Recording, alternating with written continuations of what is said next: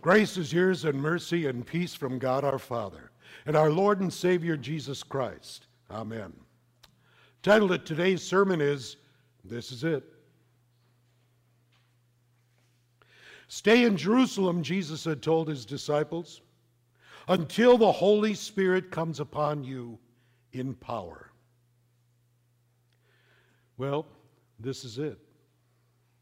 For century after century, the long time coming, the prophets since the day of Joel had watched and waited and wondered, looking for the coming of this day and the coming of the person to whom the Holy Spirit testified.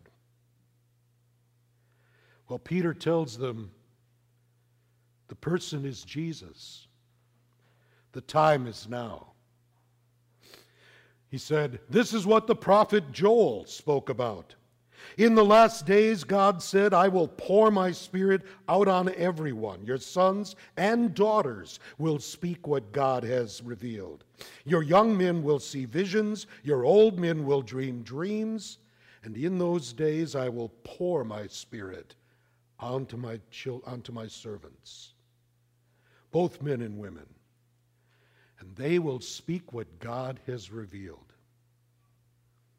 We saw all of that, but listen to this next part. I will work miracles in the sky and give signs on the earth, blood and fire and clouds of smoke. The sun will become dark and the moon will become red as blood before the terrifying day of the Lord comes. Then whoever calls on the name of the Lord will be saved. Now you might look at those prophecies from Joel and say, all right, I buy into all of the first part. All of that stuff came true about people speaking, men and women, speaking the words of God. But what about the rest? The fire and the blood and the darkening of the sun. What about the moon looking like blood? Is that a lot of poetic picture language, or is it something that's yet to come? Well, just 7 weeks before this, on the weekend of the most memorable Passover since the first one, everyone had seen darkness at noon.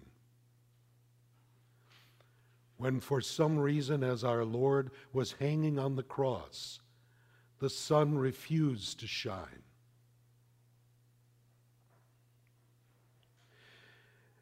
They had seen more than their share of blood on that weekend, even the blood of the Son of God. And we already know that on that day of Pentecost, they saw plenty of the sign of fire. And as to the moon appearing red like blood, both the earthquakes stirring up all of the dust and the unusual darkness in the middle of the day would make the moon appear to be red in the sky, and it would be something to behold, because at Passover, the moon is full. Believers from 3 continents had gathered in Jerusalem to celebrate the Jewish festival of Pentecost, a holiday as old as the 10 Commandments. God had declared on Sinai that Pentecost, the 50th day after Passover, would be a harvest festival that Israel would celebrate as long as the earth endured. The nations were gathered in Jerusalem for the celebration. They had come from every direction like spokes on a wheel.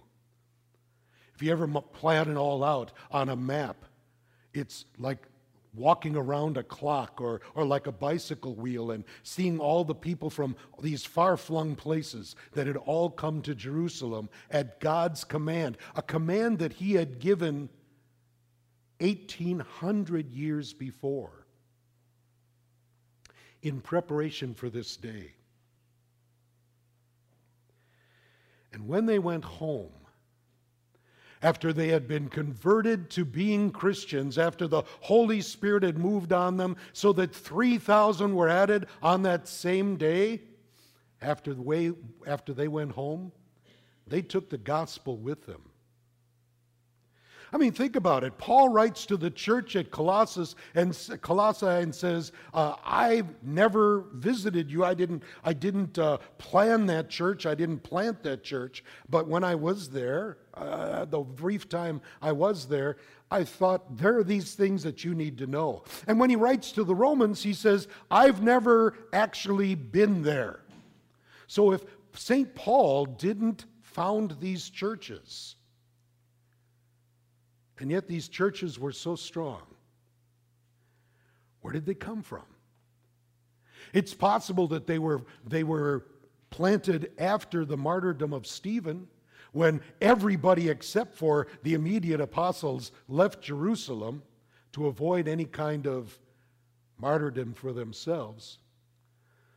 But it's also possible that some of those churches were started simply when people came to believe that Jesus is the Christ of God, and took that new knowledge and new life back with them to people they loved.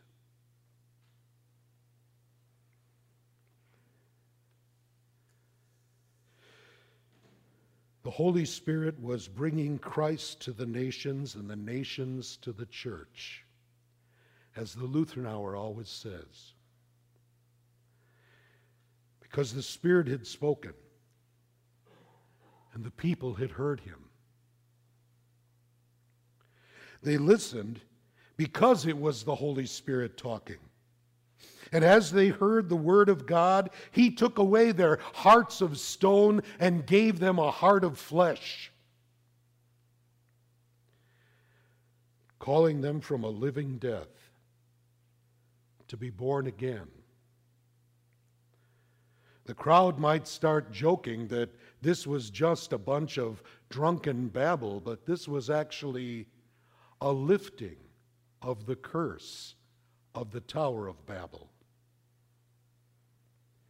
Peter made an excellent point when he counters that the men speaking were not drunk. After all, it was only 9 o'clock in the morning on a Sunday. And although you might say, hey, I've known people who have every capacity for being drunk no matter what time of day, the point that Peter's trying to make is this, that on any Sabbath day, but especially a high Sabbath, like the Pentecost, that no devout Jew would break his fast, his or her fast, before 10 o'clock in the morning. So the point that he's making is, these are good Jews. These people that you're listening to, these men and women that you are hearing,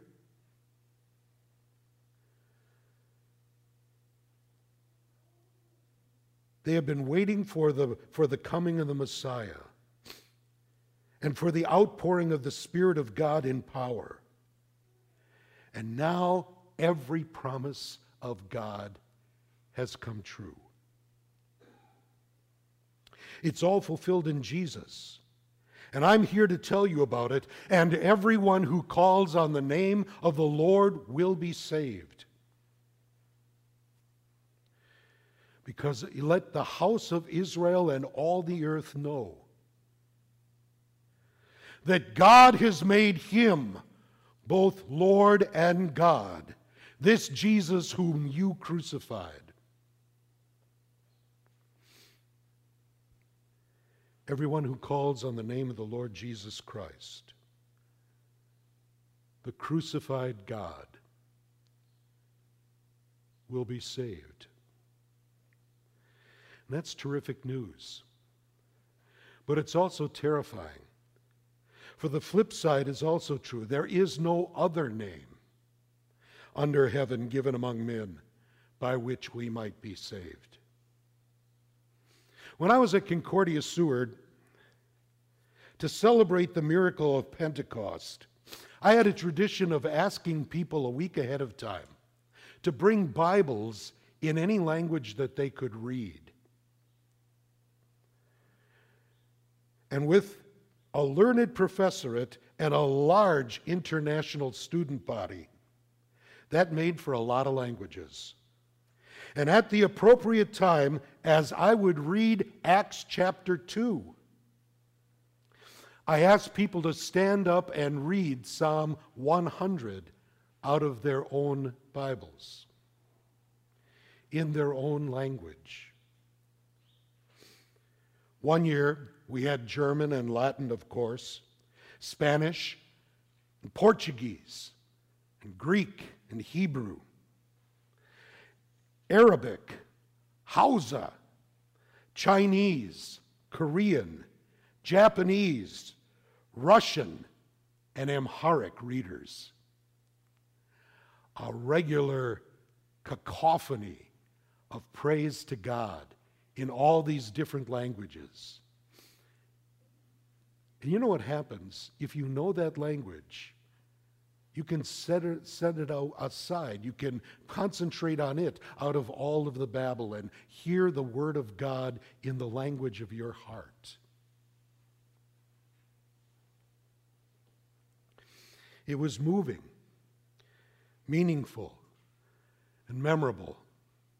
And it's one of the things that I miss from when I was dean of chapel there. One day, I preached the gospel on Peter's point that in the final days, Christ is going to come again.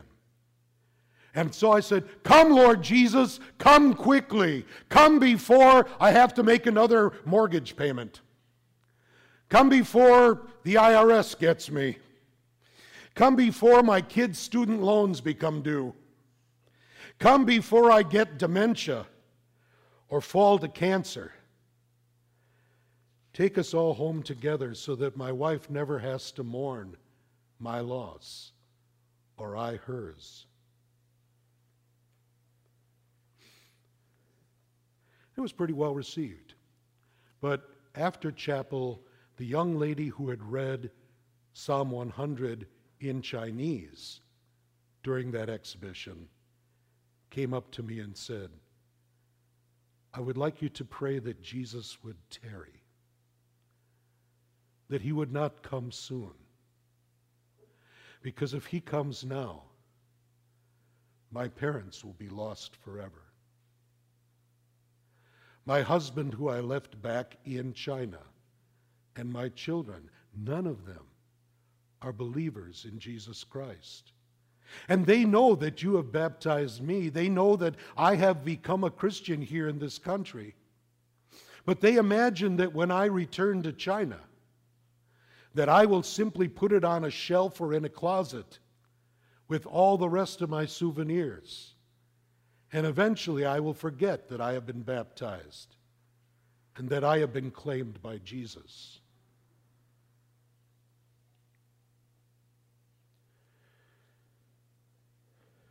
Pray that Jesus will wait until they can see that my new life in him is real. Are there any among your family or friends who are not calling upon the name of the Lord? Life with Jesus is endless hope. Life without Jesus is a hopeless end. Let them see and hear of the hope that is in you. Ask the Spirit to give you words at the proper time, as he did the fishermen of Pentecost. After all, you have had the Holy Spirit poured out upon you. You have received forgiveness in Jesus' name. You are his, and you are saved. The Holy Spirit can cut through the babble, for nothing he plans is impossible to him. There's an old story that's told on Ascension Day. When the disciples were still staring slack-mouthed into heaven after Jesus had been taken up from them. He was welcomed into heaven by all of the angels, tens of thousands of angels, not applauding but blowing horns and singing out his praises. And one of them came and said, "Lord, you have accomplished much at so great a cost, and you have redeemed the whole world. How is the whole world going to know about this?" And Jesus motioned back to the disciples who were standing there stupidly looking up into heaven like this. And he couldn't stand it. And so he flew down to earth and he appeared to the disciples and he said, "Why are you standing here looking up into heaven? The Lord who you saw go up into heaven will return in the same way. Don't you have something to do?" And he flew back to the right hand of the power of God, and he sought an audience with the Lord. And he said, "Lord Jesus, King of all kings, what's plan B?" And Jesus said, "There is no plan B." And that's where the story usually ends, and then the preacher talks about that you are going to take the message out to everyone. But I'd like to add to that old story. It's not in the Bible, by the way. It's something that's just talked about by preachers. There are a lot of those things. Anyway, I'd like to finish the story by saying that 10 days later, that same angel went back before the throne of grace and bowed and fell on the ground, and from his prone position said, "Lord, now I get it. Now the world will hear."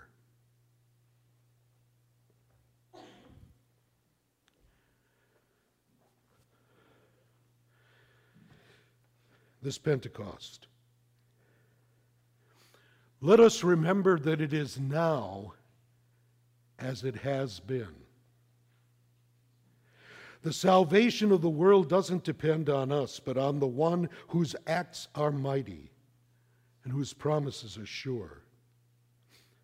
All that is left to us in word, deed, and intention is to tell every nation the mighty acts of God, and to begin right where the Lord has left us. In the name of the Father, and of the Son, and of the Holy Spirit. Amen. Now may the peace of God, which passes all understanding, keep our hearts and minds in Christ Jesus to life everlasting. Amen.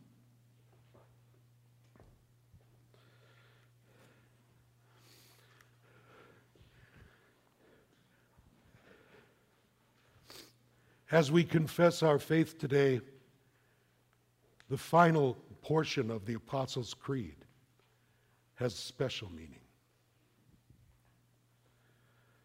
I believe in God the Father Almighty, maker of heaven and earth, and in Jesus Christ, his only Son, our Lord, who was conceived by the Holy Spirit, born of the Virgin Mary, suffered under Pontius Pilate, was crucified, died, and was buried. He descended into hell. The third day he rose again from the dead. He ascended into heaven and sits at the right hand of God the Father Almighty. From thence he will come to judge the living and the dead. And I believe in the Holy Spirit, the holy Christian church, the communion of saints, the forgiveness of sins, the resurrection of the body, and the life everlasting. Amen. Please be seated.